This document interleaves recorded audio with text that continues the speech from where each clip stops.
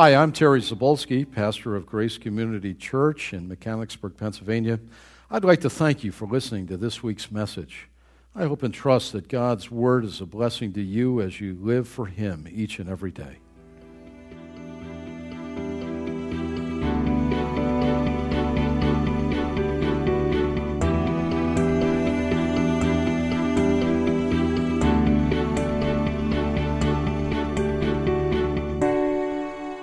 And now, special guest, Roger Webb.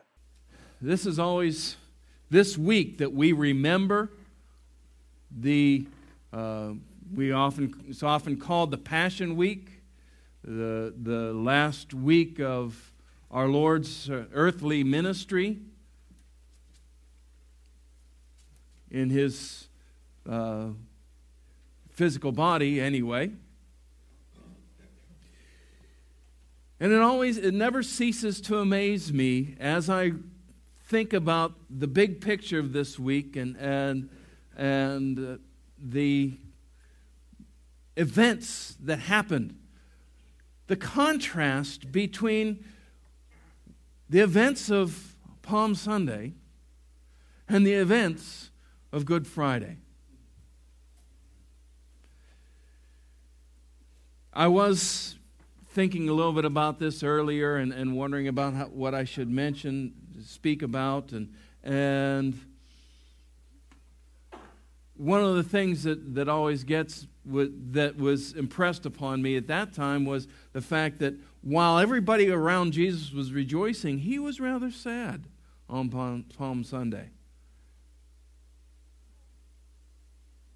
And then while everybody was mourning after at the resurrection, the Lord was rejoicing because He didn't have a merely earthly outlook, but He had a much broader, much more heavenly perspective. And I thought about speaking about that, but at this time I couldn't push it, I couldn't formulate it, and I thought, well, the Lord's closing off that thought.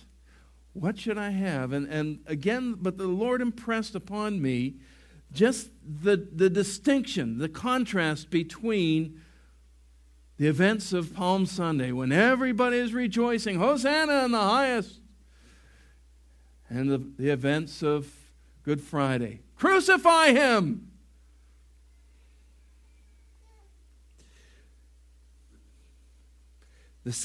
Many of the same people were involved in both events.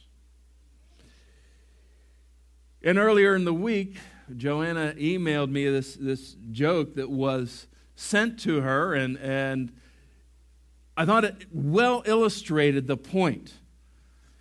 The 2,000-member Baptist church was filled to overflowing capacity one Sunday morning. The preacher was ready to start the service when two men dressed in long black coats and black hats entered through the rear of the church.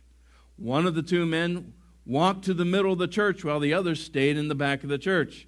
They both then reached under their coats and drew out automatic weapons.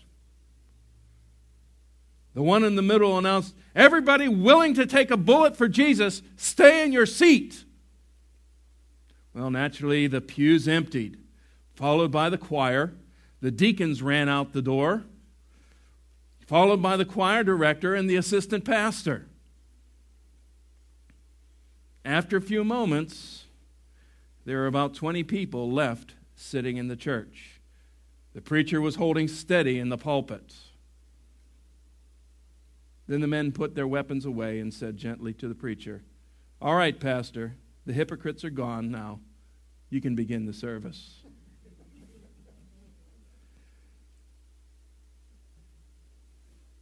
And that would really, at this point in time, be rather far-fetched in our country.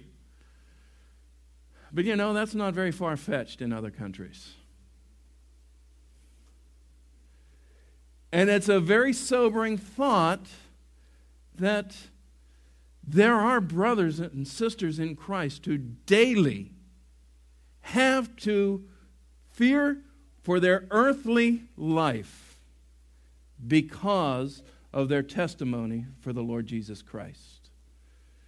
The old adage, if being a Christian were a capital offense, would there be enough evidence to convict you of the crime?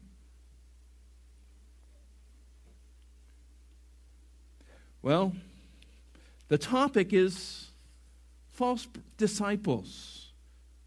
What are they like? How does Jesus respond to them? And finally, what is the result of their profession? And going back to the Passion Week distinction, the Passion Week dichotomy, if you will. There is a certain argument, and there is some validity to it, that many of those who were entering the city on Palm Sunday, on that first day of the week, were Galileans along with the Lord Jesus. And as they entered, they saw Jesus, who was also Galilean, as sort of a hometown hero. And they were rejoicing, and they were applauding him. Whereas many who stood before Pilate's built house and shouted, "Crucify him," would have been Judean. And so there was some factional prejudice. He would have been viewed as an outsider, as somebody who was not part of the elite and therefore really did not belong to them. But that still does not explain the entire mob. Many who lauded him on Palm Sunday called for his crucifixion just 4 days later. And it points out just how fickle and how easily bent towards sin the human heart really is. Now, this is not a unique situation. This is a situation that is actually consistent through Scripture. How many people were rejoicing at the Exodus as they left Egypt, as they left bondage, right? Only to get angry at Moses when the Red Sea was in front of him and Pharaoh's army was behind him. And then when they were delivered through the Red Sea and the sea drowned Pharaoh's army, how many of those same people were then rejoicing and singing with Miriam the song of victory? Only a few days later to be ready to stone Moses to death because they ran out of water. Back and forth and back and forth.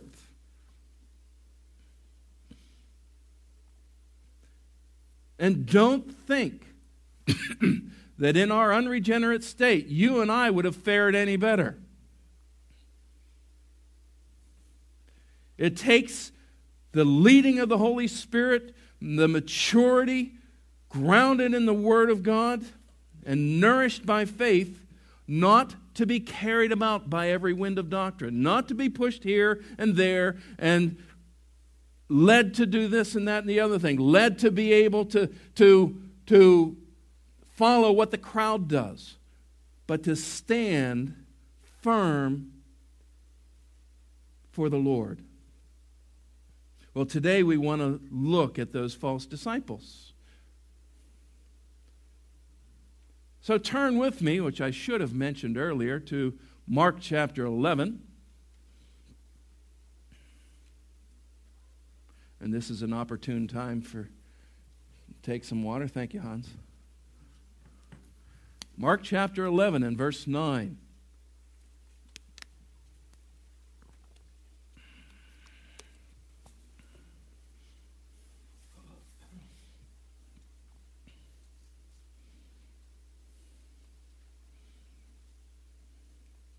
This, of course, is the triumphal entry.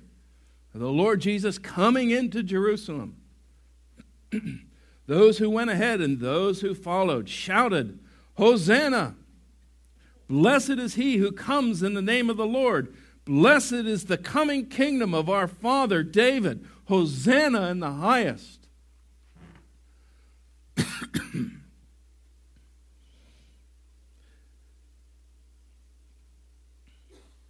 Those who were lauding Jesus on the road to Jerusalem were themselves going to the feast of Passover. They were fulfilling the tenets of their religion. The first characteristic that we want to see about false disciples is they're religious. These people were taught much about what to expect in Messiah, what to look for in their Messiah. And they were taught much that was true. Yet they were also taught much that was not true. And the trouble is that the Jews, as they held to their beliefs, they even held to false beliefs, even when they were shown to be false. Time after time after time, and we'll see this later on in the message. The Lord Jesus dealt with these people, dealt with their false ideas. Even the 12 had false concepts about what was going on, what the Lord Jesus was going to do, what his exact ministry was.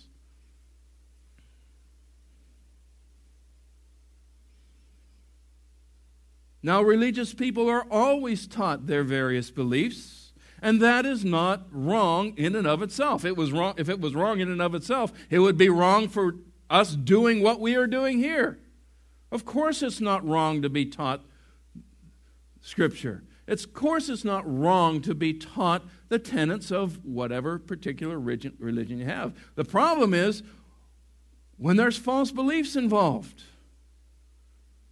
And those false beliefs begin to develop expectations from God. These false beliefs become an expectation from God.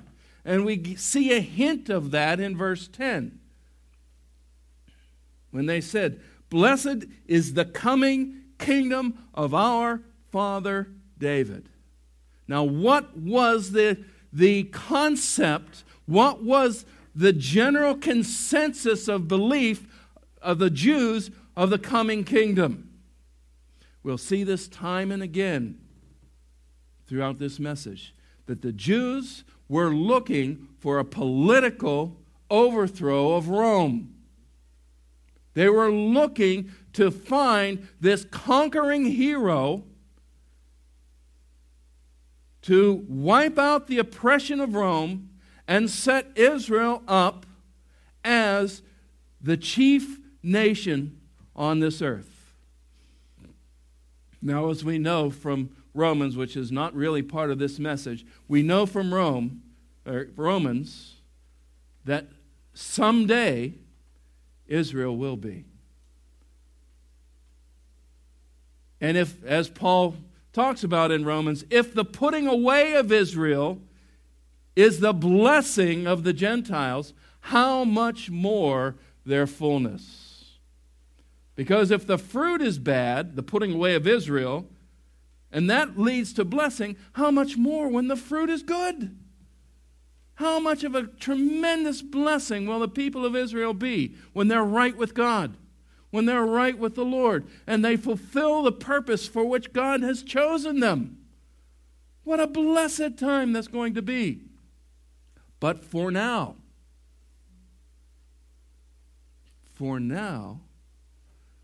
it's not, because of a major issue that these people failed to realize.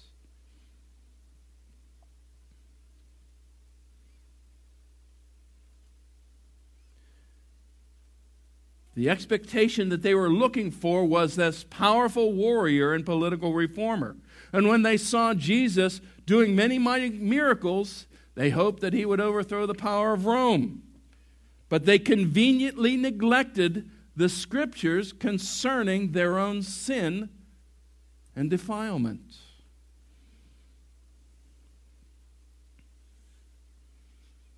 And so it is with all false believers. Not only are they religious, but the second characteristic of false believers is the fact that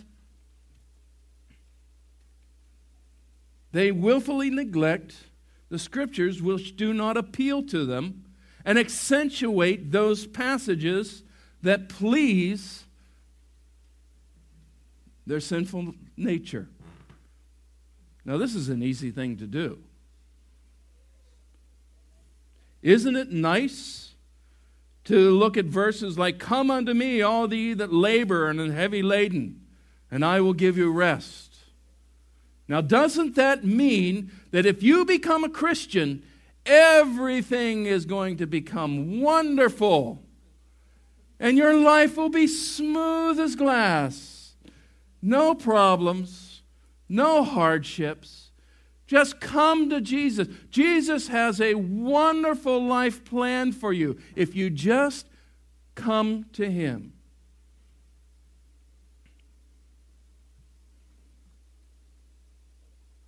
Or another one, "Whatsoever ye ask in my name, I will give it you." Well, that proves that we can take a grocery list of things that we want to God, and He'll dole them out just like Santa Claus, right? Isn't that the way God treats Christians? Where do I get in that line?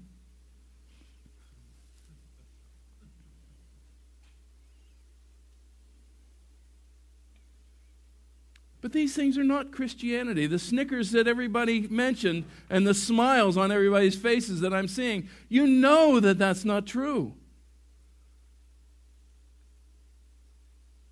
I say that cautiously. Yes, they are true within the proper context.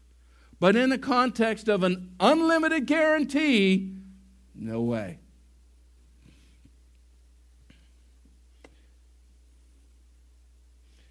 But that does bring us to the third characteristic. When these false disciples do not get their wishes, they quickly turn against the truth and reject the Lord.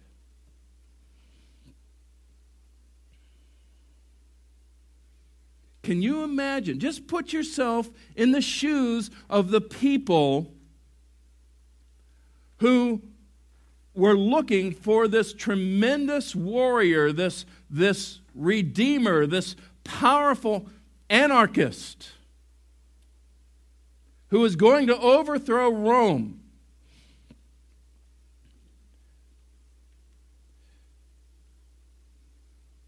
Imagine how they reacted when the Lord Jesus was presented by Pilate, beaten, bloodied, humiliated, and ultimately crucified.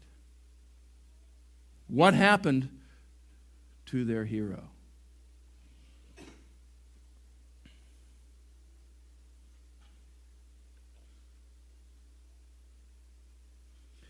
What they failed to realize, what so many people fail to realize, is that there is a more insidious tyrant than Rome. There is a more overbearing taskmaster than political oppression, and that is called sin.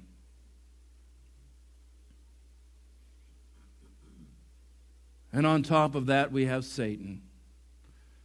We don't need Satan to sin. He just sort of goads us on and helps us along. But we can take care of the problem. We can take care of the issue. We can sin without his goading at any time.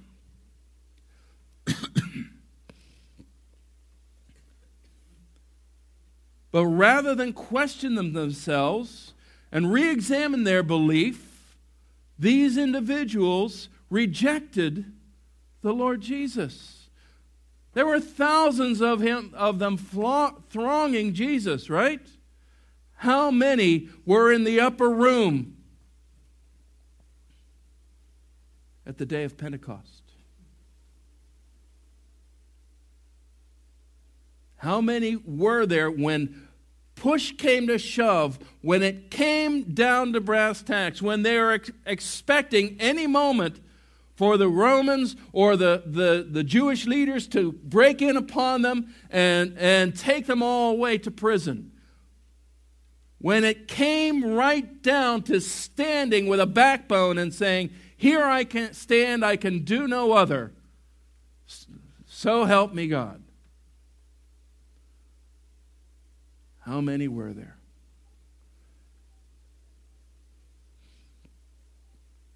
When people make a false profession of faith in Christ, they come with their own expectations as to what He will do for them based on some religious background, whether they were formally taught it or they heard it by word of mouth. And then they soon become disenchanted with true Christianity because they don't get all that they want, or they can't continue to live the sinful life that they had before. And so what do? They leave. They go back to their sinful life, or worse, remain a plague to the local church by sitting and doing nothing and thinking that they're Christians.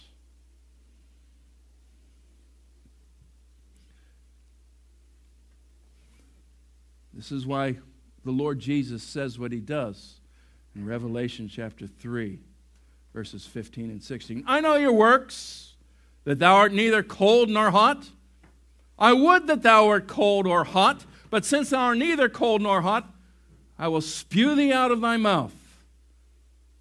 And again, excuse me for quoting the King James. Says the same thing in the NIV.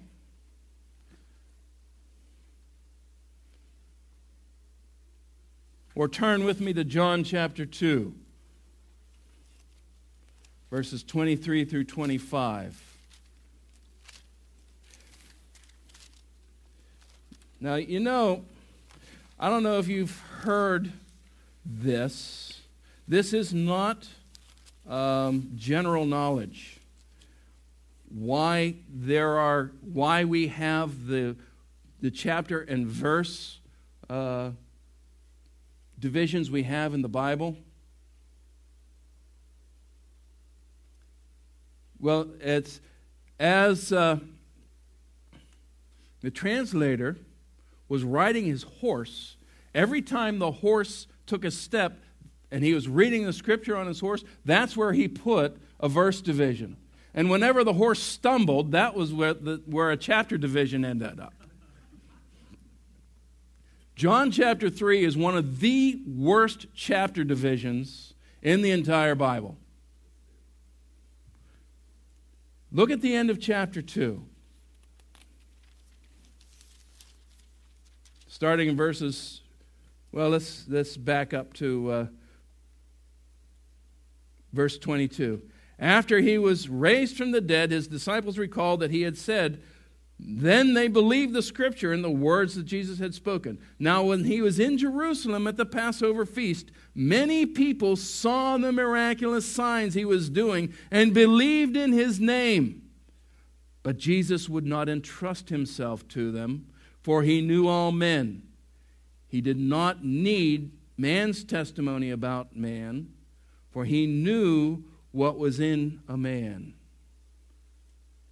Jesus didn't commit himself to these false disciples, all these professions of faith about him. He didn't commit himself to them because he knew that they were just that, false disciples. Now, scratch out chapter 3 so that when you read this passage, you don't stop at verse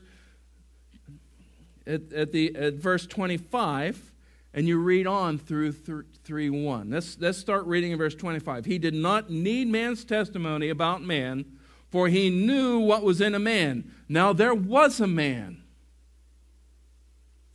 of the Jews named Nicodemus.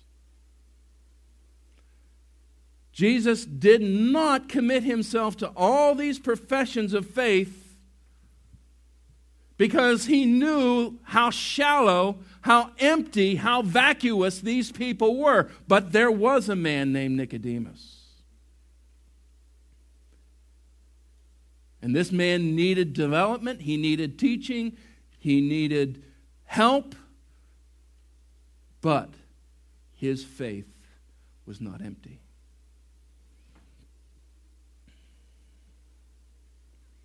But the real point that I'm trying to make here is the Lord Jesus knows any heart why an individual makes a profession of faith, when they make a profession of faith, and what the reality of that heart is.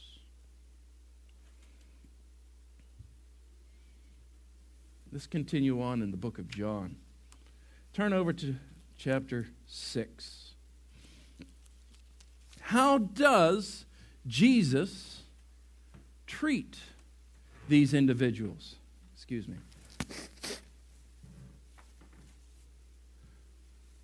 These individuals who make a profession of faith, but then they make it on a false premise. They make it with false expectations. They make it because it was something that the crowd is expecting of them. How does Jesus treat them?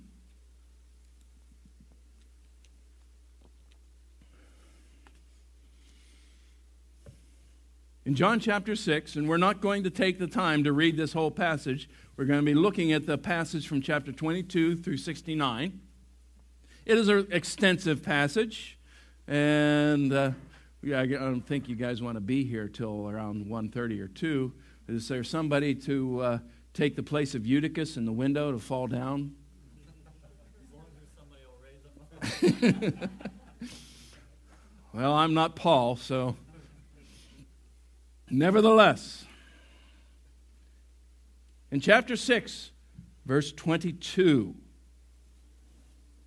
this is, just to give you the context, this is after Jesus had fed the 5,000. And he separated himself from all those people, and he sent his disciples back over the Sea of Galilee through the raging storm. And of course, the Lord Jesus then walked on the water that night and plucked Peter out of the Sea of Galilee and said, Peter, you almost had it. You had it for a second. And he dragged him out. Can you see him standing by the side of the boat, grabbing Peter's shirt collar and throwing him into the boat, and then stepping into the boat with him, and then immediately the boat's at the other shore?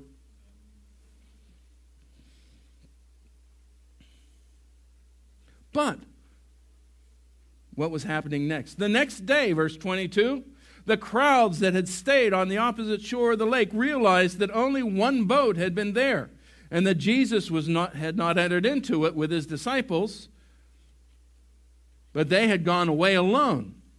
Then some boats from Tiberias landed near the place where the people had eaten bread after the Lord had given thanks. Once there, they got into the boats and went to Capernaum in search of Jesus. So here they are, they're in a frenzy. They're looking for Jesus. They can't find him. They know he didn't leave on a boat with the disciples, but they can't find him anywhere. What happened to him? Where is he?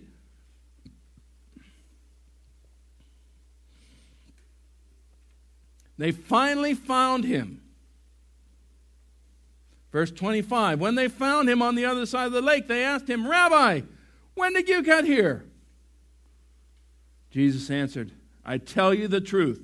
You're looking for me not because you saw the miraculous signs, but because you ate the loaves and had your fill.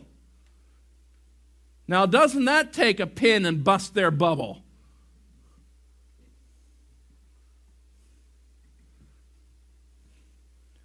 What were they doing? They're after Jesus. They're They're running after him. They're rabid. They want to get to him so they can make him king. Look at verses 14 and 15. After the people saw the miraculous sign that Jesus did, they began to say, "Surely this is a prophet who should come into the world." Jesus knew that they intended to come and make him king by force, withdrew again to a mountain by himself. This passage always blows my mind. When have anybody ever heard of a monarchy whose king is elected by the people and for the people? In a monarchy, how does a monarch take the throne? A higher power gives that monarch his authority to reign. The people don't give authority to a king to reign. In a monarchy, the power resides in the king, not in the people. But these people are trying to make him king. That's not how you treat a king. You don't go into a king's court and say, "King, this is what I want you to do."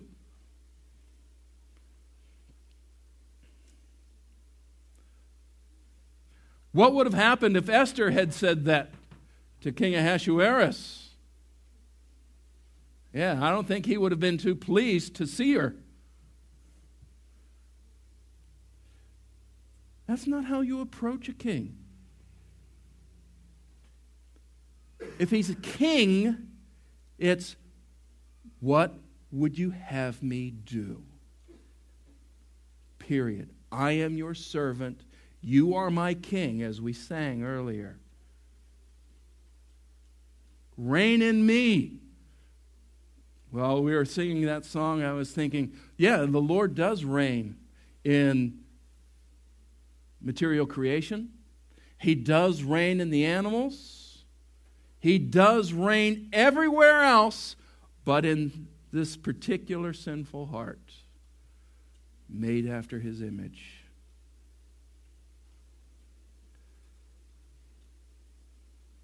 He does reign, and someday he will reign perfectly on this earth. But it's not people that's going to put him there. But Jesus confronted these people concerning their beliefs, saying that they really didn't perceive the intent of the miracle. Yeah, they saw a little kid give him some fish and some bread, and he kept taking that fish, and every time he turned and gave the fish out, he turned back, and there was more there. And every time, and they fed the whole 5,000, the whole group. But they didn't catch it. And you know how we know they didn't catch it?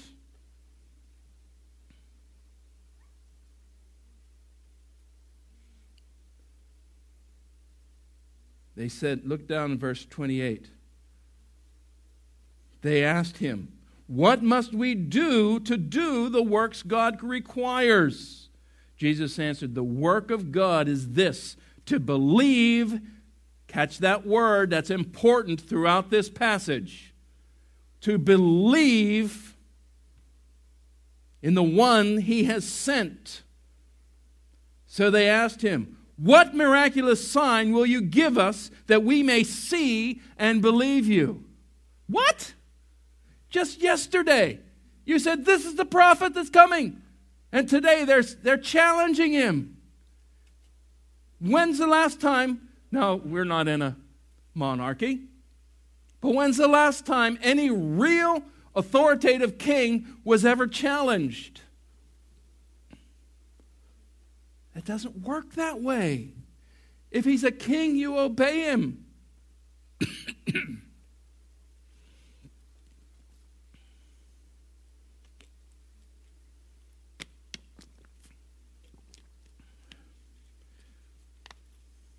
Look at verse 29, which we just read. Look at verse 35. Jesus said to them, "I am the bread of life. He who comes to me will not hunger. He who believes in me will not thirst. Notice the word, believes in me. Look at verse 40. For this is the will of my Father, that everyone who beholds the Son and believes in him will have eternal life, and I myself will raise him up in the last day. Look at verse 47. Truly, truly, I say to you, he who believes has everlasting life. What's this thread weaving itself through this tapestry of this chapter? Faith in the Lord Jesus Christ is what God expects from his people. But what else is in this chapter? What was happening?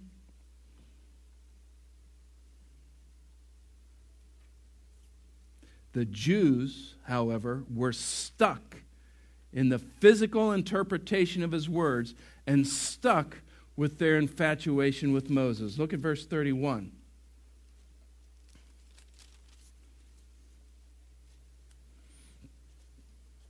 Our forefathers ate manna in the desert. As it is written, he gave them bread from heaven to eat. That's what they're looking for. They're looking for somebody to take care of all their physical needs, just the way Moses did for the children of Israel for 40 years through the wilderness. Can you top that? You only did it for an afternoon. Moses did it for 40 years. Are you better than Moses? One day they're saying he is the prophet that Moses spoke about that would come into the world. The next day they're saying he's not. They're challenging him. In response to their lack of faith, Jesus words his statements in a way that would be repugnant to the Jews. Unless they accepted him totally, unless they were completely and entirely committed to faith and trust in the Lord Jesus, they would take the words that Jesus then said and be repulsed.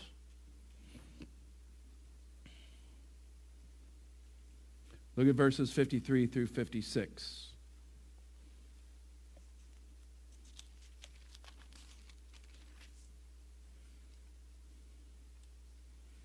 So Jesus said to them, truly, truly, I say to you, unless you eat... I'm reading the New American Standard. Jesus said to them, I tell you the truth, unless you eat the flesh of the Son of Man and drink his blood, you have no life in you. Whoever eats my flesh and drinks my blood has eternal life, and I will raise him up at the last day. For my flesh is food, and my blood is real drink. Whoever eats my flesh and drinks my blood remains in me and I in him.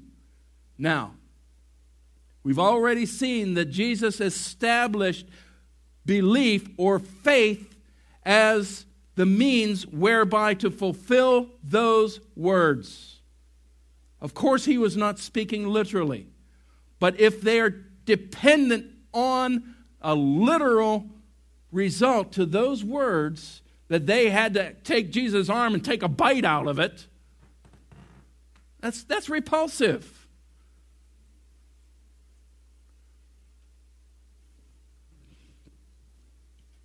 It gets better than that.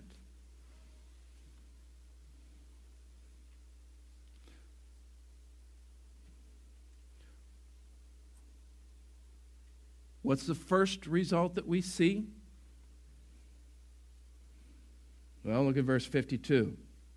The Jews began to argue sharply among themselves, how can this man give us his flesh to eat?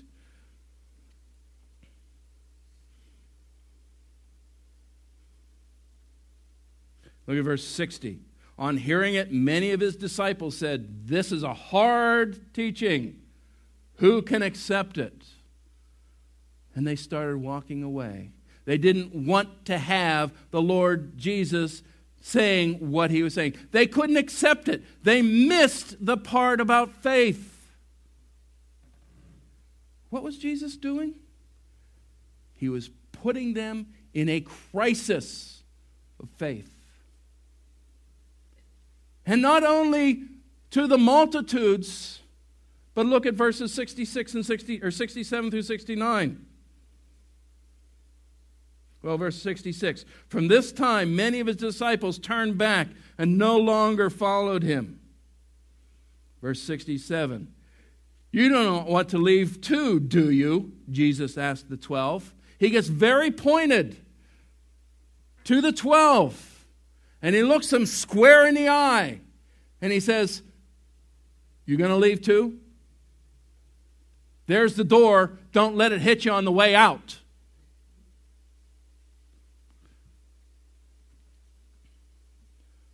But the real difference between a true believer and a false believer, when it comes to a crisis of faith, is the true believer will say, though he slay me, yet will I trust him. Look at what Peter says. Peter's confused but trusting response. Simon Peter answered him, Lord, to whom shall we go? You have the words of eternal life, and we believe and know that you are the Holy One of God.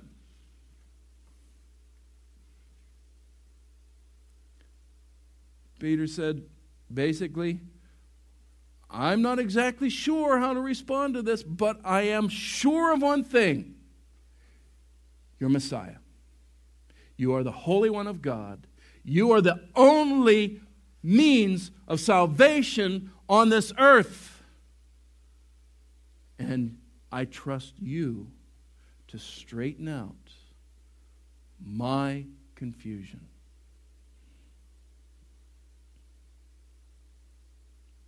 That is a true believer. That is a man or a woman of God.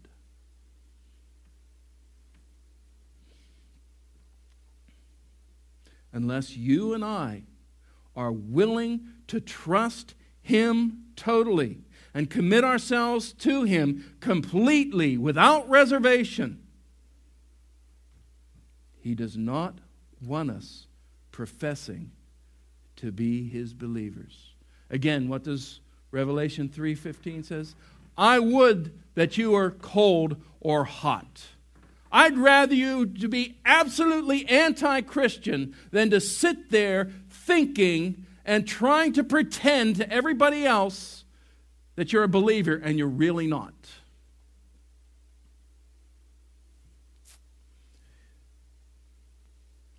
And life is full of crises of faith. It's not merely confusing words. Life events. And every single one of us, and we'll talk about this later, every single one of us who have lived in Christ for any length of time know that there are times when we're praying and the heavens are brass and our prayers bounce off the ceiling and hit us in the back of the head and we feel left alone, we feel abandoned, we're confused. And that's when we say, Lord, I don't know what you're doing, but you're right. I don't know why I'm in this situation. Maybe it's my own fault, but I can't even put a finger on why I'm in this situation. If we back up even to this passage that we were just talking about, what do you think the disciples were feeling when they were in the midst of the ship, in the midst of the sea, in the midst of the storm? There by the bid of their Lord. He sent them there, knowing what they would face.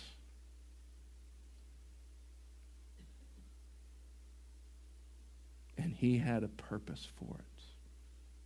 They didn't know what that purpose was. And you and I won't know what that purpose is when we're in the midst of our storm. but we have the same Lord. We have the same God directing our lives.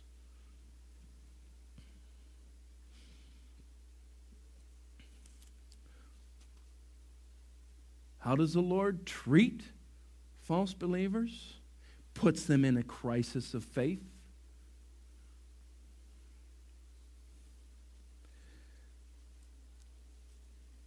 What's the end result for false believers? Well, turn to John chapter 8 and verse 30. We're going to be looking at verses 30 through 59. Again, we're not going to be looking at every single verse, just hitting the highlights.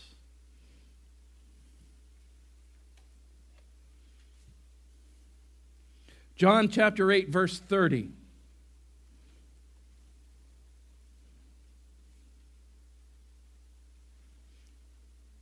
Even as he spoke, many put their faith in him. That's a wonderful thing, isn't it? Glorious. Praise the Lord. As the Lord Jesus was speaking, people were confessing that they trusted this prophet, this Messiah. That's great. These people made some sort of commitment of faith to him.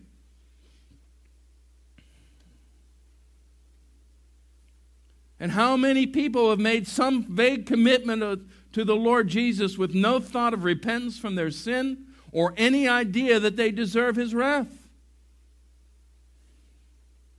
How many people call themselves born-again Christians because they've had some sort of experience, but they place their expectations on God rather than throwing themselves at his feet?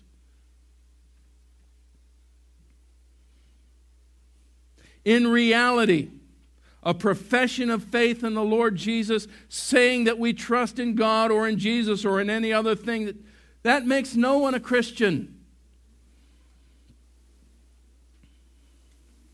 The only way a person becomes a Christian is for God to do a miracle of regeneration within their heart. The words mean nothing. It is God's work in us that makes a Christian. This is what Jesus said to Nicodemus back in chapter 3. Ye must be born again.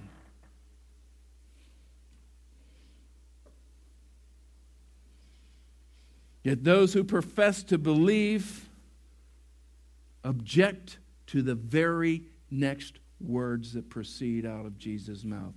We already, back in chapter 8, we already read verse 30. They put their faith in him. To the Jews who believed him, Jesus said, "You hold to my teaching. If you hold to my teaching, you are really my disciples. Then you will know the truth, and the truth will set you free." They answered him, "We are Abraham's descendants. We never have been slaves to anyone. How can you say we shall be set free?"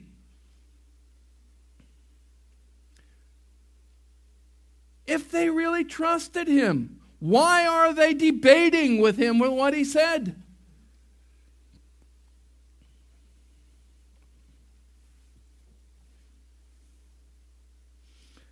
Jesus replied, "I tell you the truth. Anyone who sins is a slave to sin." There's something more here than human slavery. Slavery to other humans. And that's slavery to sin, which is far worse.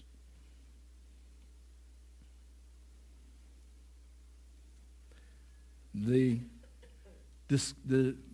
discussion between Jesus and the Jews continues to descend. Look at verse 44. You belong to your father, the devil. Now, these are people who just a few verses said they believed on him. You are of your father, the devil, and the lusts of your father you will do. Jesus confronts them with the reality of their spiritual status. Even though they professed belief in Jesus, they really were guided and motivated by Satan himself. Therefore, they don't understand him because they are not followers of God. Sometimes, I know Joni's confessed this to me. She's witnessing to somebody as clearly and as plainly as she can make it. And they're unmoved. And she feels like saying, why don't you get it? Why don't you understand? Do I have to stand on my head to get you to understand this? The reason they can't understand it is because they're blinded. Satan hath blinded the hearts of them which believe not on Jesus. It takes the work of God, convicting of sin and of righteousness and of judgment, to even begin to open a person's eyes to the truth. And if an individual hears the truth of the Word of God proclaimed, even though they might profess to be a Christian, if they see the Word of God and they hear the Word of God and they blankly reject the Word of God, the best thing you can say is that is a dangerous position to take. Quite often, more often than not, the profession is false.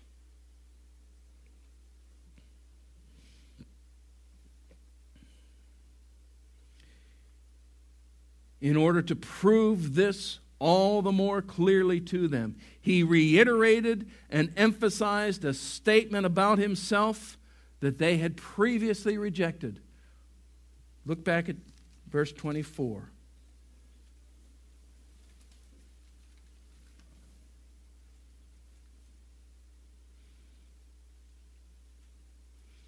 I told you that you would die in your sins if you do not believe that I am. See that phrase in the brackets, the one I claim to be? Scratch that out. That detracts from the meaning of what the Lord Jesus was saying.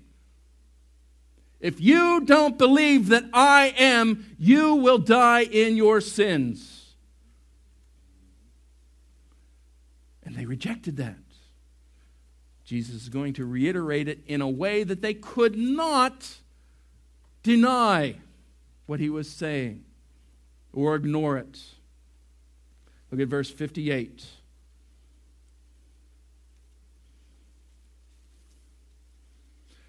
I tell you the truth, Jesus answered. Before Abraham was, I am. And that is nothing short of a declaration of absolute deity. He was saying that he was the one in the burning bush standing before Moses saying, I am that I am. You will tell them that I am hath sent you to them.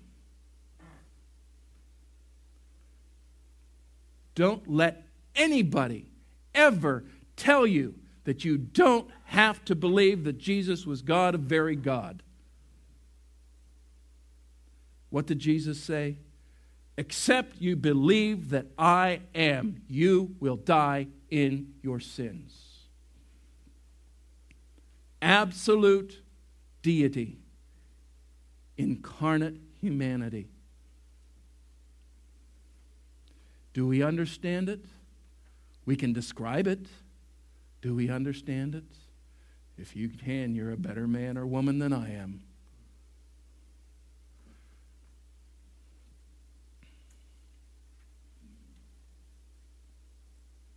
And the people reacted with predictable violence to what they considered blasphemy. They tried to stone him to death. The people, the very people who in verse 30 said they believed on him, were picking up stones to stone him to death by the end of the chapter.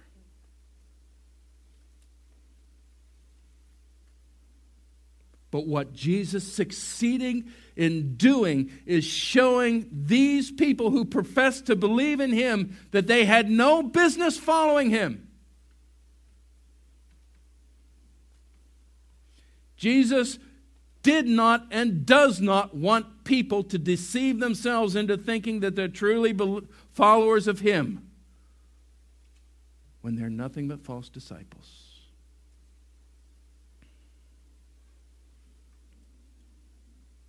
It is incumbent on us to examine ourselves.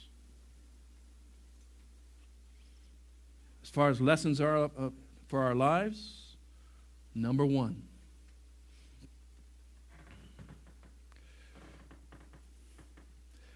religion is no doubt the single biggest deterrent to salvation known to man. As long as a person has some form of godliness, 2 Timothy 3:5. They have a form of godliness but deny the power thereof. They become insulated from the conviction of the Holy Spirit. Oh, I'm okay. I go to church. I give my money. I do good things. I'm a good person. That insulates them from the conviction of the Holy Spirit. It becomes extremely easy to convince ourselves that we are right with God because we do so many religious things. Even true Christians have a tendency to think of ourselves more highly than we ought to think. Well, of course, I'm superior to that other person over there. After all, I have a higher standard of morality. I've experienced forgiveness of sins. Obviously, God likes me better than that unsaved wretch over there. Oh, really? Don't think of yourself more highly than you ought to think. You're a sinner saved by grace. One of the things that breaks my heart is to see a Christian who does not or has forgotten where the Lord has taken him from. What the Lord has done for us. If he were to let us alone, where would we end up? The same place, if not worse, than where we were. Number two, one of the worst disservices we can do to a person is to seek to convince them that by merely professing faith in Christ, they are guaranteed salvation. Listen very closely, because I say this cautiously.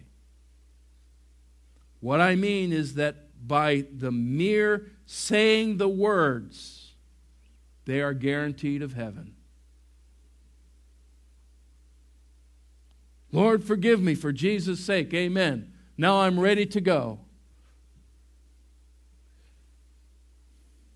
If those words spring from a heart broken over its sin, desperately seeking God's forgiveness in Christ, like the publican in the temple, beating his breast, ashamed to even lift his head, the person who says those words with that motive walks away forgiven, a son of God, a citizen, an eternal citizen of heaven.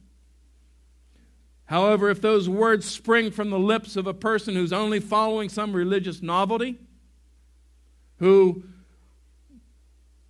think, well, that's what everybody does, that's what they're expecting me to do, so I'm going to say it, they walk away unchanged, a hell-bound sinner remaining under God's just condemnation and wrath. It is the heart, that heart of repentance and faith in Christ, that God will take and save that individual.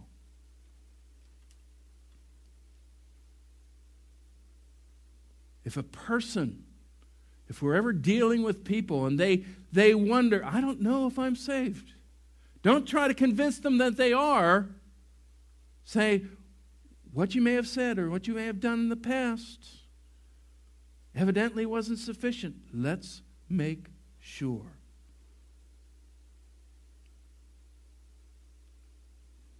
And we'll go from there. Number 3.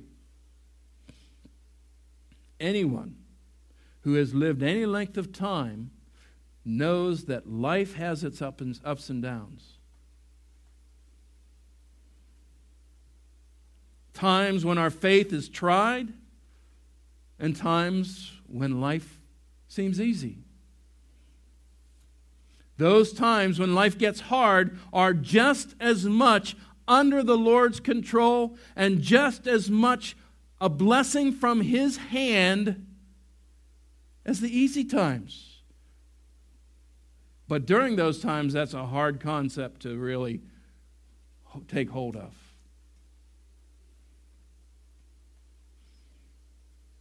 They are by God's design to try us, to test us, to strengthen our faith. They are intended by God to bring out of us that which He knows is buried deep within us. He knows what's in our hearts. Sometimes there are things deep down inside that we have even hidden from ourselves. Some ugly things that He is trying to bring out with a response in us. And we just have to shake our head. I can't. What possessed me to say that? What caused me to do that? Well, the Lord brought that out of us. To confess it, to forsake it, and to go on. Just like the Lord Jesus put the 12 under that same crisis of faith. You going to leave too? So He does with us. One of my favorite quotes from Charles Spurgeon is this: untried faith may be real faith, but it is sure to be small faith. Without difficulties, we will never grow, as Paul shows us in Romans 5, 3 through 4. And not only so, but we glory in tribulations. When's the last time you ever gloried in tribulation? Knowing that tribulation worketh patience, and patience experience, and experience hope, and hope maketh not ashamed, because the love of God is shed abroad in our hearts by the Holy Ghost, which is given unto us. Paul lays out a clear path of growth caused by trials and tribulations. Finally, number 4 is incumbent on each and every one of us who profess to be a follower of Jesus to make sure that our lives reflect the reality of salvation. While works can never save us or even complete our salvation, like Paul says to the Galatians, do you think you're going to perfect, you're going to complete what God, the halfway job that God did? No. Nevertheless, if we are indeed a new creature in Christ, if we indeed are filled with the Holy Spirit, then the fruit of that Spirit-infused life will be evident. If it's not there, then we should doubt ourselves. Paul tells us, examine yourselves whether you be in the faith. Prove your own selves. And I'd ask if there's anybody here who might be questioning, who might be wondering, am I really saved? Don't walk through those doors unless you make sure talk to me, talk to one of the other elders. We'll be glad to sit down with you and answer any questions or doubts or fears that you have.